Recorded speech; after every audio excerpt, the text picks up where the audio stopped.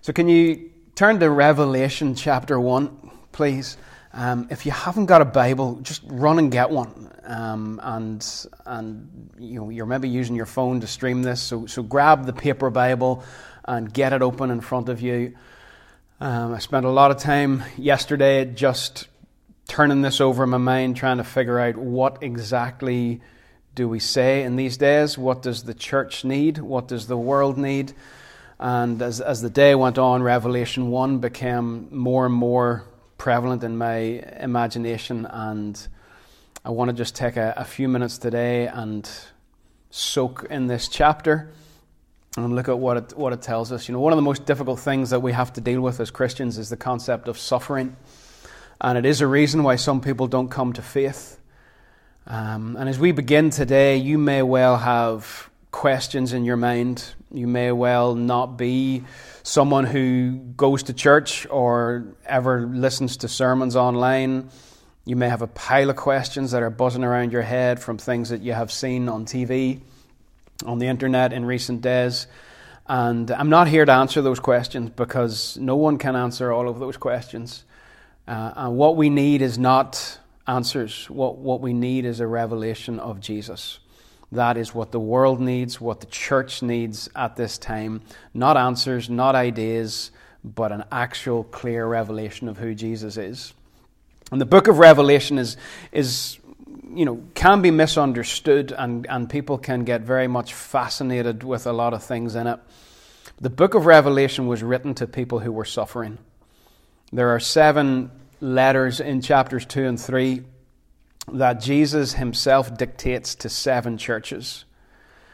John writes it all down and John sends it to the 7 churches. But those churches are suffering. Those churches are being persecuted by the Roman Empire, persecuted by the emperors themselves. Horrendous stories of what Christians endured in those days, how they were tortured, how they were brutally put to death. They were a suffering people, a persecuted people. And the book of Revelation, first and foremost, is a message for a people who are suffering, who are fearful, who have a lot to be afraid of. And Jesus contacts John and shows him some things that John then can write down and send to the churches to encourage them. And a little tip for reading the book of Revelation, you don't have time to do it right now, but basically you need to know the whole Old Testament quite well.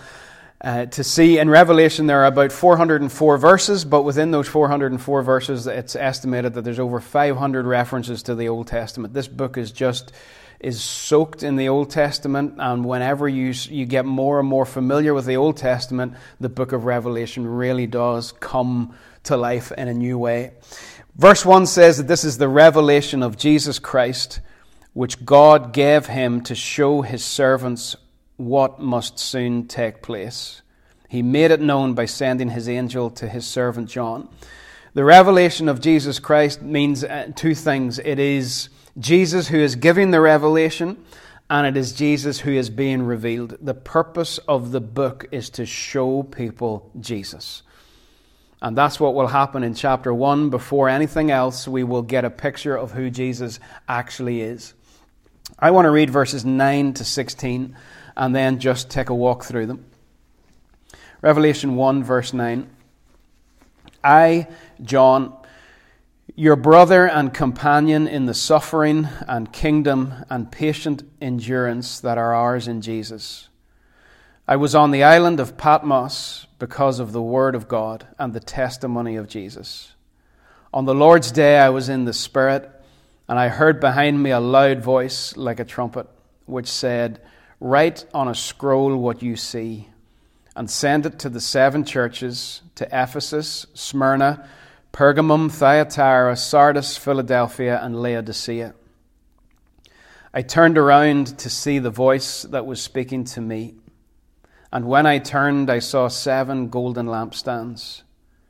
And among the lampstands was someone like a son of man, dressed in a robe reaching down to his feet, and with a golden sash around his chest. His head and hair were white like wool, as white as snow, and his eyes were like blazing fire. His feet were like bronze glowing in a furnace, and his voice was like the sound of rushing waters. In his right hand he held 7 stars, and out of his mouth came a sharp, double-edged sword. His face was like the sun shining in all its brilliance.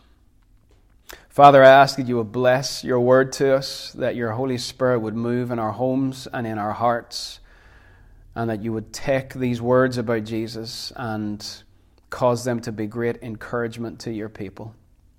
Amen.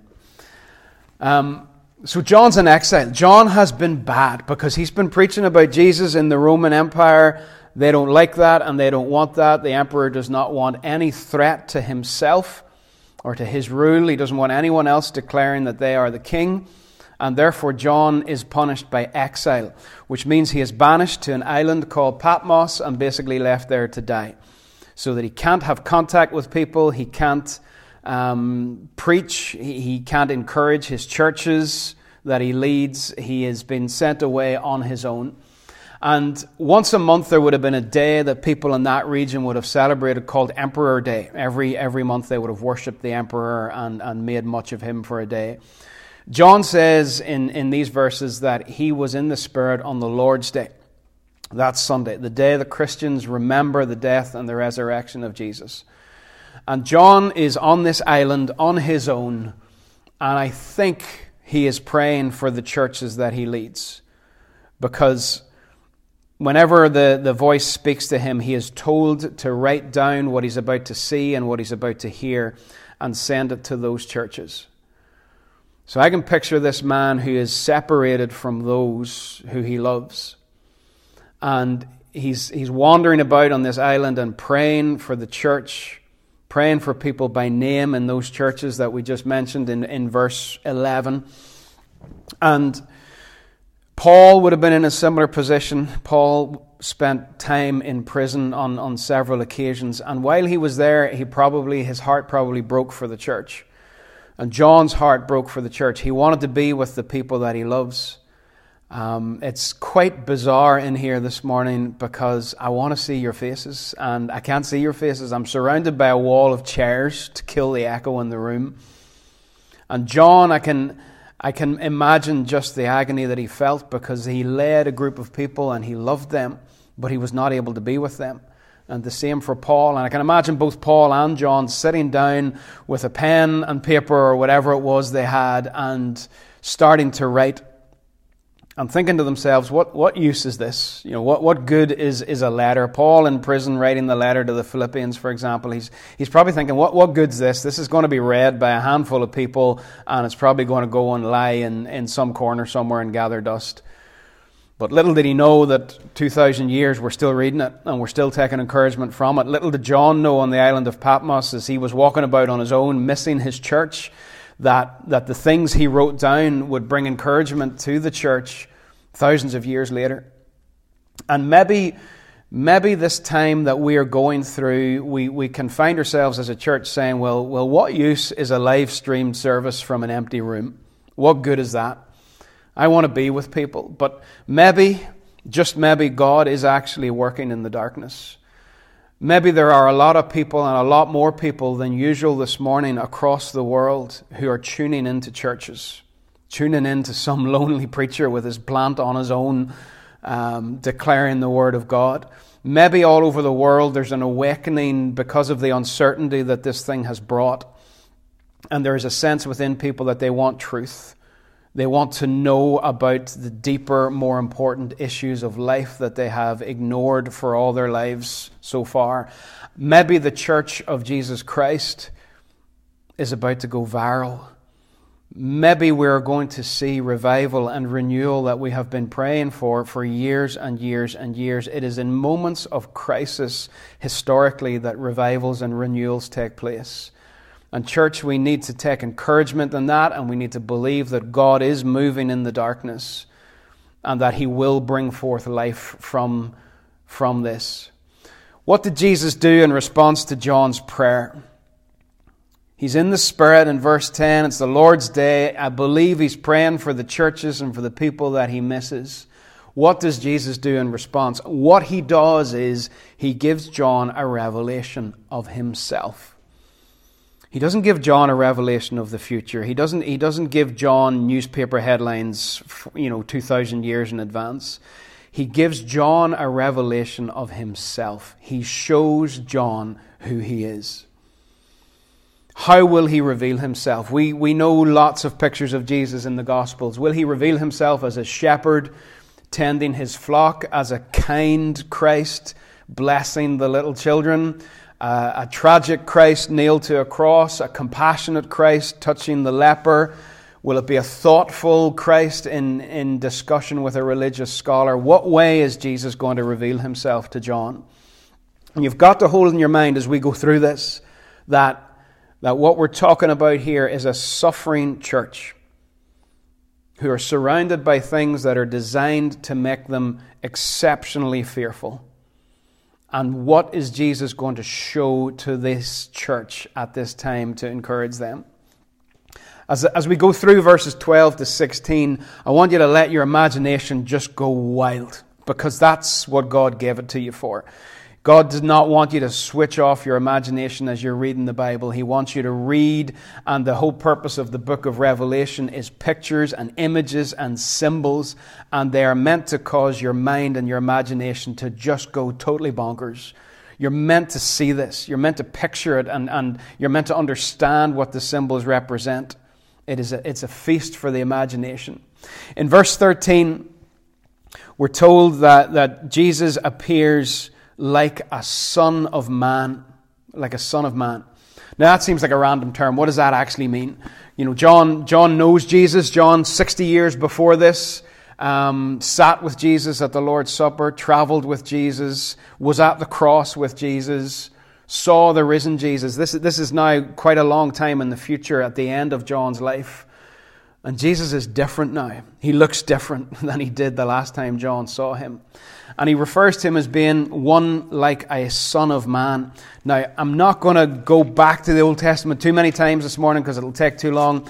But if you do have a Bible, can you go back to Daniel chapter 7? Because this phrase, son of man, is actually extremely important in describing who Jesus actually is. In Daniel chapter 7, Daniel has a dream and visions pass through his mind. And what Daniel sees in his dream and in his visions, he sees the sea.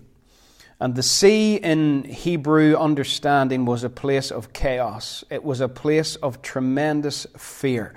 That's why the disciples in the boat were so terrified. The sea was something they could not control, they could not understand, they needed it to work, but they were fearful of the chaos that could rise up from the sea during a storm. And in Daniel's vision, he sees 4 beasts coming out of the sea. And every beast is more terrifying than the one that came before it. And the 4 beasts represent 4 different empires of history that would come from Daniel's time right up to the time of Jesus. These 4 ugly, vicious, terrifying beasts. And he describes them all in some detail. And you can picture the scene where Daniel sees these things coming out of the water one after another. And you think, goodness me, isn't this awful? Isn't the world a terrifying place? With all of these things that are causing people to be fearful and to be oppressed. But then Daniel sees someone else.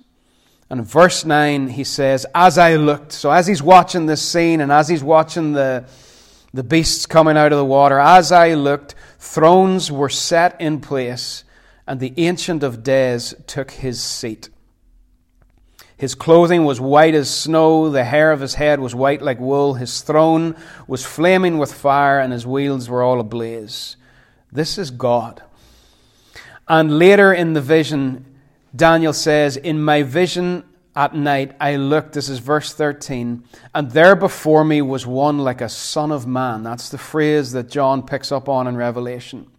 Coming with the clouds of heaven, he approached the Ancient of Days and was led into his presence. He was given authority, glory, and sovereign power. All peoples, nations, and men of every language worshipped him. His dominion is an everlasting dominion that will not pass away, and his kingdom is one that will never be destroyed. So when Daniel uses that phrase, Son of Man, or when John picks up that phrase, Son of Man, he is talking about this figure who has all authority. And he is reminding the church who are suffering and who are fearful that there is one who has overcome, and there is one who has all authority that has been given to him. All of these other beasts will rise and fall, but the Ancient of Days is on his throne, and the Son of Man has been given authority. And the ultimate truth of all of that is that King Jesus is in control. He goes on to describe the clothing that this Son of Man is wearing. In verse 13, he's wearing the garments of a priest. Now, a priest, and every Christian, every follower of Jesus is called to be a priest. A priest is someone who stands between people and God, and brings people to God, and brings God to people. And that's one of the reasons as a church that we need to be praying so much in these days, because we need to bring people to God. People who are fearful, people who are suffering, people who have questions, people who have burnt out trying to hold our health service together. We need to bring them before God. Jesus is represented as a priest because he brings us to God, and he brings God to us. He shows us what God is like. If you have a vague, woolly notion of what God is actually like this morning, you need to read the Gospels, because Jesus shows us what God is like. He's dressed as a priest, and it says that he has this golden sash or golden belt around his chest. And what the priests in the temple would have done each day was when they were going to the temple to make sacrifices, they would have put their belt around their waists. And if anybody saw them going up to the temple, belt around the waist, they knew that they were going to do the daily work of sacrifice. But whenever they loosened the belt and moved it up and put the belt around the chest, that was a symbol that they had gone and done their work of sacrifice, and the work was finished. And whenever John describes Jesus as having this golden belt around his chest, what he's saying is that Jesus has finished his work of sacrifice. He has made a sacrifice for the sins of all people, and it is done and never has to be done again. Verse 14 says that his head and hair were white like wool. The Old Testament frequently uses this image of something being white like wool to describe people who have had their sins washed away. Isaiah 1:18 says, "Come and let us settle the matter, says the Lord. Though your sins are like scarlet, they shall be as white as snow. Though they are red as crimson, they shall be wool." That's the promise that is held out to everyone who comes to Jesus. Their sins washed away and made white as wool. David prays in Psalm 51 after he has committed terrible sin, and he prays and says, "Wash me, and I will be whiter than snow." So the hair of this figure is described as being white, speaking of purity. And then also in verse 14, his eyes are like blazing fire, also speaking of purity. He is pure, and he is purifying. These are eyes that don't look at us, that don't look through us. These are eyes that look right within us. Jesus can see right into the very heart of who we are, and we need to be real in front of him about who we are. We can present a false impression to others, we can wear masks, but he has purifying eyes that can see right into the core of our very being and brings purity to that which it looks at. The third thing we read about his actual physical being, so we've got his head and his hair being white, and we've got his eyes burning. We then read that he has feet of bronze in verse 15. Feet were like bronze glowing in a furnace. Again, this refers back to the book of Daniel, where Daniel interprets a dream that was given to a man called Nebuchadnezzar, who was a pagan king. And Nebuchadnezzar in the dream sees this tremendous statue in front of him. His head is made of gold, and the chest is silver, and the thighs are bronze, and the legs are iron. And it's a very, very impressive sight. And Nebuchadnezzar is told that he himself and his kingdom is represented by this golden head. And then the other kingdoms are represented by the other parts of the body. But the important thing is the feet of that statue, which tells us a lot about the things in this world that look imposing, that look threatening, that look powerful. The feet of the statue were made of clay and iron mixed together.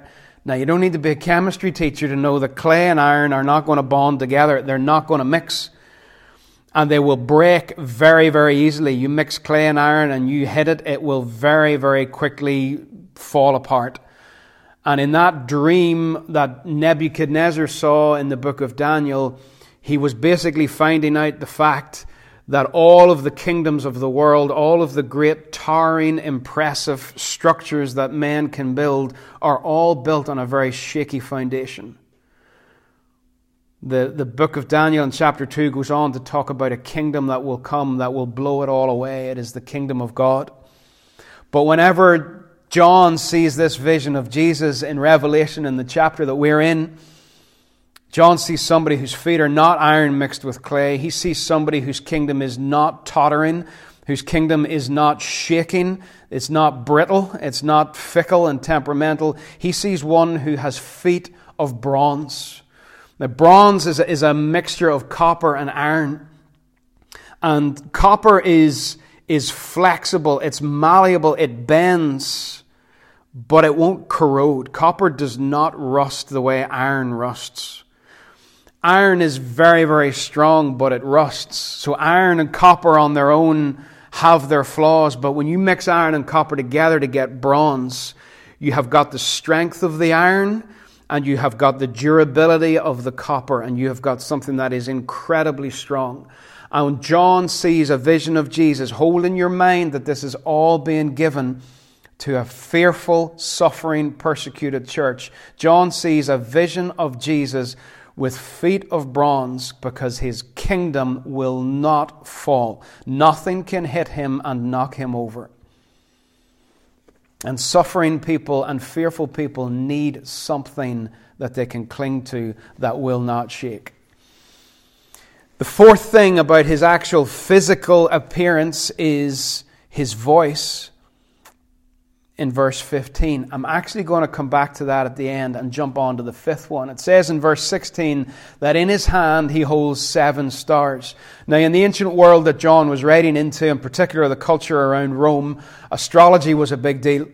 And there were 7 known planets, which is what these 7 stars are probably referring to. And people thought that the movement of those 7 planets was what dictated what went on in the world, what dictated how your day went, whether one planet went one way or one went the other way. They believed that this influenced life, and we see that still today with people who read horoscopes and follow astrology. There was a belief that the movement of the 7 planets, the 7 stars, dictated life. John sees a Jesus who holds those 7 planets in his hands. It is not the planets that dictate life. It is not the planets that hold the universe together. It is the Word of God that sustains the universe. It is Jesus who is in control. Out of his mouth in verse 16 there is a double-edged sword. Now that does not mean if you literally saw Jesus there'd be a sword sticking out of his mouth. That's not how we interpret this book. What it means is that his words have power. It means that his words will divide between what is good and what is evil, what is right and what is wrong, what brings death and what brings life. That's the image of a sword coming out of his mouth. And the 7th and last thing just about his physical appearance is his face.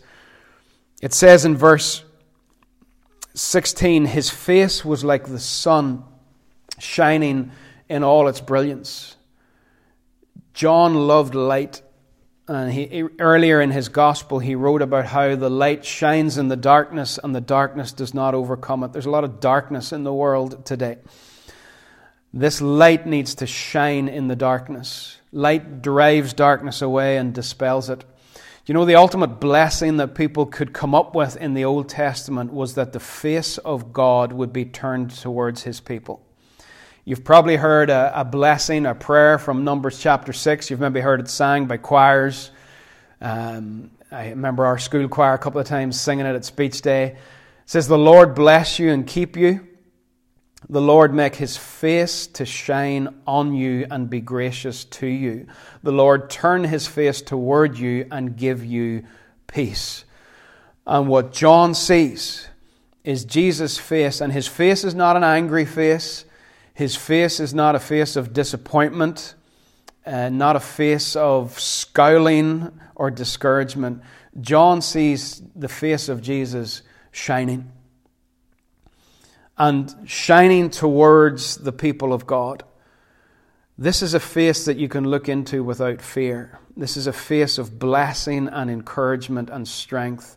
And John, as he stands representing these 7 persecuted churches, and he looks to God for encouragement, Jesus reveals himself and his face is shining. He's with his people. And we are a people who need to see each other's faces at this time. I know I've emphasized this on the WhatsApp group. I know I've already mentioned it this morning. I'm in an empty room and I've got no faces to look at. And it's horrible. It's absolutely horrible. I believe neuroscientists will tell you that whenever you look at somebody's face, whenever you look into their eyes and you have conversation with them, your brain releases dopamine because it's good to connect with people. It's good to have a physical face-to-face connection. And that's why I really want you to use FaceTime and Zoom and Google Hangouts and whatever it may be. You need to see each other's faces, church. You need to look into each other's eyes, not just send messages and quotes to one another.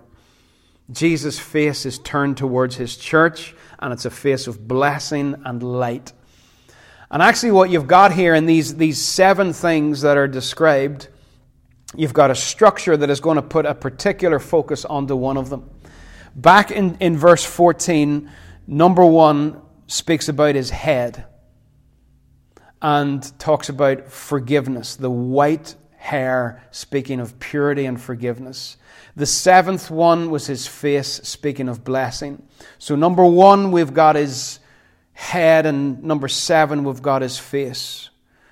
The second thing we saw was his eyes in verse 14, and the 6th thing we saw was his mouth. The organs that we use to relate to people and to communicate with people.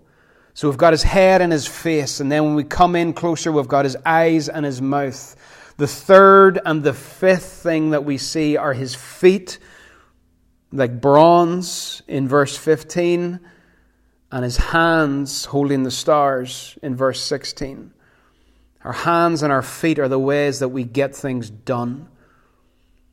So we have the head and we have the face, we have the eyes and we have the mouth, we have the feet and we have the hands. And right in the middle, the 4th one out of the 7. And this structure is designed to focus our attention on this point. At the very, very center of the description, in verse 15, it says, his voice was like the sound of rushing waters. At the heart of everything is the voice of God. We need to be a people who are focused on his voice, who are listening to him in his word and listening to him in prayer. And more than any other gospel writer, John in his gospel talks about Jesus speaking. Huge, huge chunks of John's gospel are just the words of Jesus recorded for us. And he says here in Revelation that his voice is like the sound of rushing waters. John did not have the illustrations that we have to draw from. He couldn't say that his voice was like the sound of a jet plane going overhead. He couldn't use those things because they didn't exist. So he used one of the noisiest things he could possibly think of, and it was the sound of rushing waters. We were in the Mourns a couple of days ago. Pretty easy to socially distance yourself up there. And walking past even smallish streams, the sound of the water is absolutely mesmerizing. You can just stand and listen to it.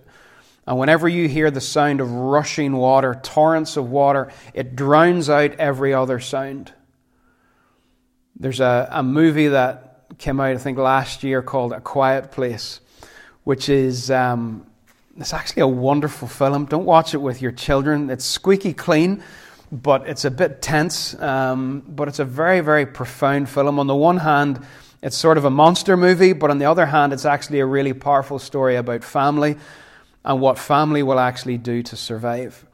And in the movie, the family have to stay silent the whole time. They cannot make noise. And they totally readjust their lives in order to stay silent. And maybe even that is like a timely reminder that as families and as individuals, we need to readjust our lives right now with what we're dealing with. But in the film, there's one scene where the father has a conversation with his son, and it's the only conversation in the entire film. And the reason he can have the conversation with him is because they're standing behind a waterfall. And the rushing noise of the water over the waterfall drowns out every other sound, and they can safely have a conversation without being heard. The sound of rushing waters drowns out every other voice. One of the things that is happening today in the world is that the voice of fear has got louder than it ever has before. And that's not an exaggeration. The media, social media, the newspapers, everything is giving a voice to fear. I'm thankful for the media. I'm thankful for newspapers. We need to know what's going on, but we also need to be measured in terms of how much we engage with that. Because we have an enemy who thrives on fear, who wants people to be terrified, who wants them to be uncertain about what's going on. And he will latch on and take advantage of the many different outlets that are now acting as fear producers, fear factories almost. And that voice of fear is getting louder and louder and louder. Every time you put on the radio, when I get into the car, the radio comes on automatically. I can't remember the last time what was being discussed was something other than this virus. Every time you put on the TV, every time you go to social media, it's just there all the time. And the voice of fear has been given just 10 million megaphones over the last few weeks to get louder and louder and louder into our lives. We must, church, have a voice that drowns it out. We must. The voice that John hears on the beach, on the island of Patmos, one Sunday in the first century as he's praying for the church, the voice that he hears has the power to drown out every other voice, like the sound of rushing waters. The only way that we will overcome fear, that we will not become absorbed by it or get washed away in the flood of fear that is covering the planet at the minute, the only way we will overcome that is by listening to a voice that is louder. And we must be listening to King Jesus. We must be in His Word. We need to be encouraging one another with the Word of God, reading it, listening to it, sitting with our families, talking about it. We must have a voice. This is so important. We must have a voice that shouts louder than fear. So those are 7 things that John uses to describe the physical appearance of this Jesus who reveals himself on the island of Patmos. We haven't read the remaining couple of verses that I want to cover this morning yet. Let me read them now. Verse 17. When I saw him, this is John's response to the person that he sees on the beach. When I saw him, I fell at his feet as though dead. Then he placed his right hand on me and said, "Do not be afraid. I am the first and the last. I am the living one. I was dead, and behold, I am alive forever and ever. And I hold the keys of death and Hades."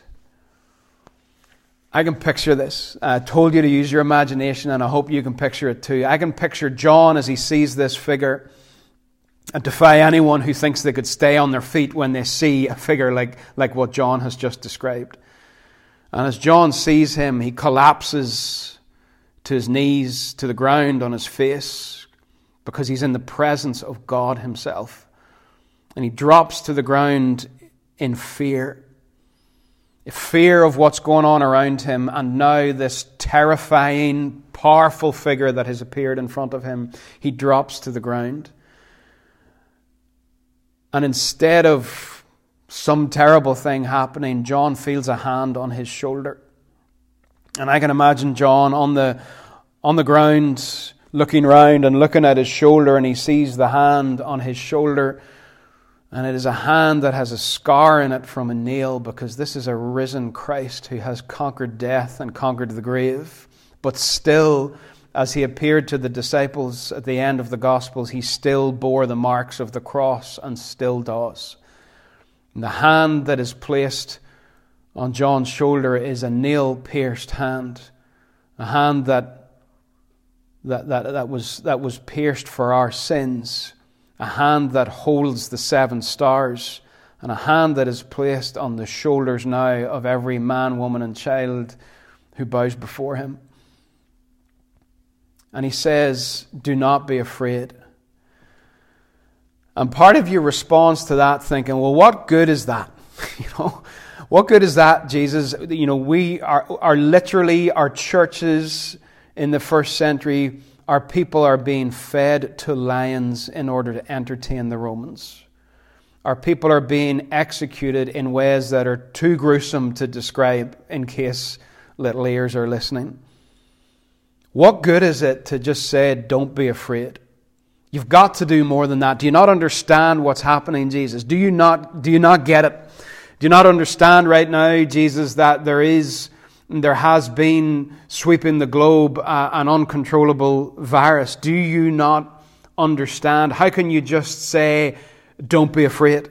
You've got to give me something, Jesus. You can't just say it'll all be okay. Can't do that. That's not enough.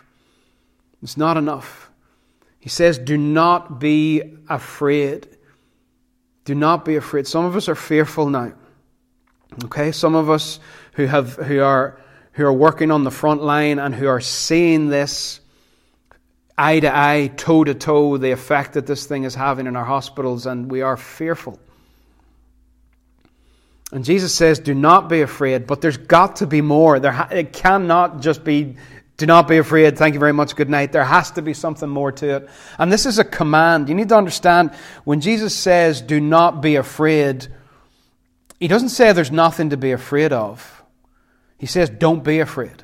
That is a command to the church. Don't be afraid. How can we obey this? How can we obey this? Satan, as I mentioned earlier, loves the 24/7 news cycle. He just loves it. He loves the fact that he is screaming fear now through multiple billions of speakers and phones and laptops and radios and TVs. He is screaming fear to humanity. And Jesus comes and says, do not be afraid. What is one voice against so many? What qualifies Jesus to talk like this? Because it's no good to me if you just say, do not be afraid. You've got to be qualified to be able to say that. Jesus says to John, do not be afraid. I am the first and the last. He's previously said, I'm the Alpha and the Omega, the first and last letters of the Greek alphabet. What he's saying is, when he says I'm the first and the last, he's saying I am everything in between as well. I know you're going out and I know you're coming in the Old Testament, God says. That doesn't mean he knows when you leave the house and then takes his eyes off you, and at the end of the day he sees you coming back in again. What it means is, I see you're going out, I see you're coming in, I see everything in between. I see you're sitting down and I see you're rising up, and I see everything in between. I am the first, I am the last, and I am everything in between. John Mark McMillan puts it well in his song that says, you are my future and my past. And he's also our present. Jesus says, do not be afraid. I'm the first and the last. And he goes on to say in verse 18, I am the living one. I was dead, and behold, I am alive forevermore. Now, you can very easily miss it. If you're looking at your Bible, there's a little word in there. It is the word behold, which just doesn't seem to mean very much. It's a word that pops up in the Bible quite a bit, and you can very easily think, well, it's just one of those words to sort of grab our attention or something. But the word behold is a command. And I want you to get this. I'm nearly done. The word behold is a command. Jesus has given us the command, do not be afraid. And then he gives us another command which tells us how to obey the first one. Behold means look at me. That's what the word means. If you like to write on your Bible or take notes on your Bible app, get the pen out, get the highlighter out, and highlight the word behold, because it means look at me. And I do believe that that's the word of God today to us as a church and to anyone else who would listen in. Jesus' command is look at me. He is qualified to tell us to not be afraid. I can't tell you don't be afraid, but I can bring you a message from King Jesus that says, do not be afraid because I have conquered death. Do not be afraid. I was dead. Look at me. I am alive. He says to John, look at me. Look at me. This is how you overcome fear. He says to John, this is the message that you're going to bring to the church. The message is a message saying, look at Jesus. That is the only way to overcome fear. In this crisis or any crisis that we find ourselves in, whatever may happen to us, Jesus is victorious. We must look at Him. If we are afraid right now, and I gently encourage you to just reflect, are you feeling fearful? And if you're feeling fearful, can I ask you, are you looking in the right direction? Are you listening to the devil's fear factory? Or are you listening to the sound of the voice of Jesus as rushing waters that drowns everything else out? Are you looking in the right direction? Because Jesus in this book, and I'll repeat this ad nauseum to make sure you get it, in this book, 7 churches are being represented by John. He's praying for them. He's concerned about them. He cannot be with them. And it breaks his heart that he cannot be with them. And he wants something to encourage them with. Ideally, he'd love to go. He'd love to preach a sermon. Ideally, he'd love to go. He'd love to give them a hug. He'd love to put his hands on their shoulders and pray for them. But he can't. He's not allowed to. He's isolated. But what he can give them is a description of this awesome resurrected Jesus. And the message, look at me. Look at me. Fix your gaze on me. This is the Jesus who walked into the gaping jaws of death, let death take him captive, and then burst out again on the third day, alive, resurrected. This is the one who silenced death. One of our favorite songs here has a part in it that says, death could not hold you. The veil tore before you. You silenced the boast of sin and grave.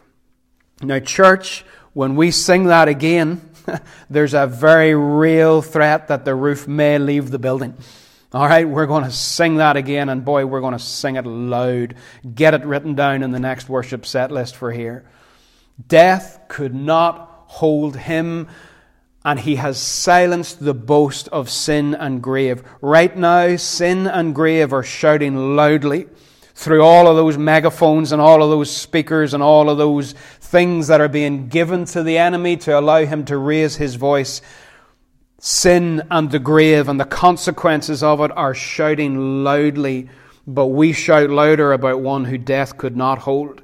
And the only reason that we can tell a fearful world to not be afraid is because there is one who has conquered death, who offers right now life that death cannot take away. I have eternal life already, the life of God within me. Whatever happens to me physically, that life of God within me can never be for one moment taken away. I am alive forevermore because He is alive forevermore. He has conquered death, and therefore we need not fear death. And He says also that He holds the keys in verse 18.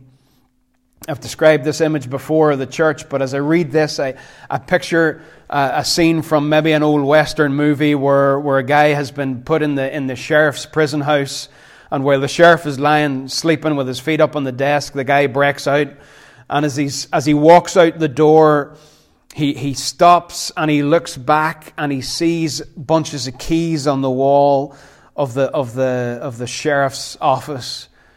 And with a smile on his face, he lifts the keys and he walks out. He's not only himself overcome and been set free, but he now holds the keys and can set others free. And I can see Jesus, I can picture him as I let Revelation run riot in my imagination. I can picture Jesus walking out of the tomb and symbolically looking over his shoulder and seeing a bunch of keys hanging on the wall and saying, "I'll take those now, thank you very much. I hold the keys." Death causes no fear. Death has nothing to boast about. Death has no sting. Jesus has overcome, and he holds the keys. And John falls to his knees on this island as a prisoner. But when he rises up again, he rises up as a pastor. He rises up now with a revelation of Jesus that he's going to take and bring to the church and bring to suffering, fearful people to encourage them. Right now, the world needs an epidemic of pastors, all right? Not just people like me and others who are sitting in empty rooms this morning communicating the Word of God. Every single one of you that follows Jesus, every one of you can be a shepherd to the community that you have influence over. Every one of you. You don't have to be ordained. You don't have to wear a certain type of clothing. You don't have to go through a certain type of procedure. Right now, you can be a pastor to a fearful family member. Right now, you can be a pastor to a neighbor, to a friend.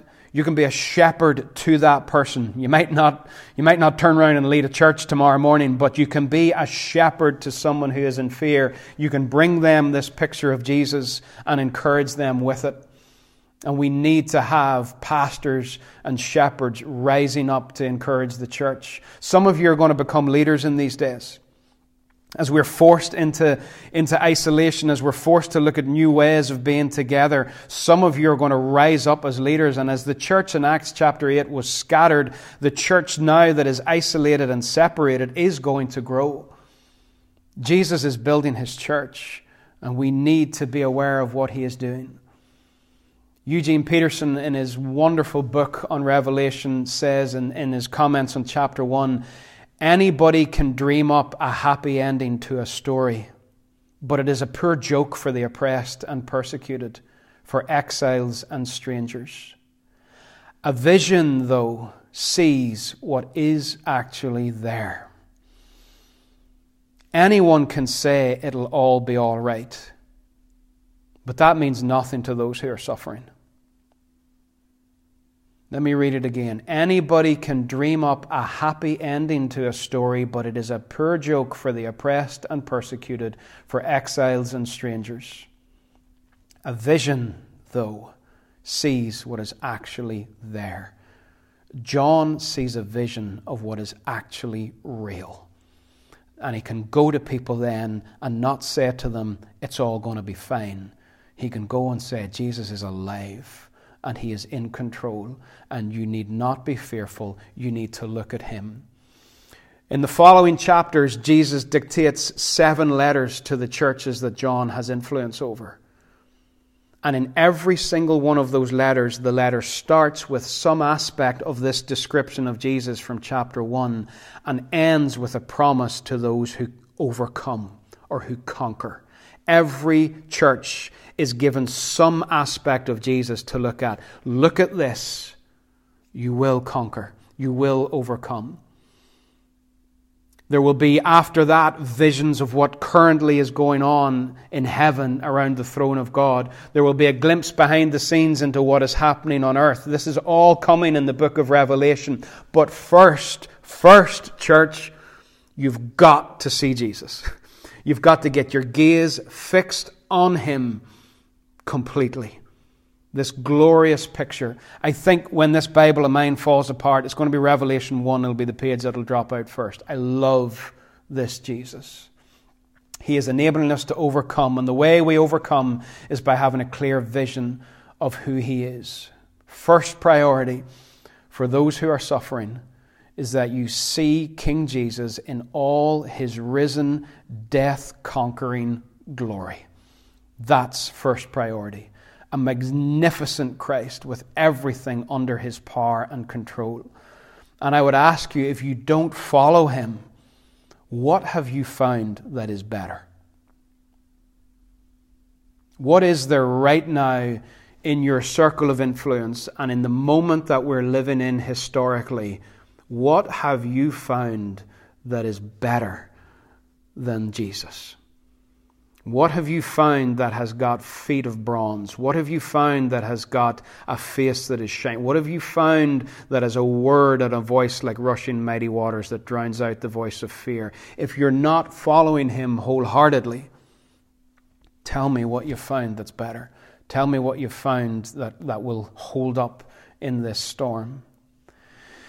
You may have started listening to this with a million questions, and you still have them, and I don't have any answers, and I make no apology for the fact that I have no answers. I was listening to a song this morning that had just a moment in it that said, "In the light of His face, all our questions fade away. Take courage, my heart. Stay steadfast, my soul. He's in the waiting." I don't have answers. We don't need answers. We need Jesus. Let me pray for you and then we're done. Father, I want to thank You that You have a kingdom that cannot be shaken. I want to thank You that fear has no place in this body of mine.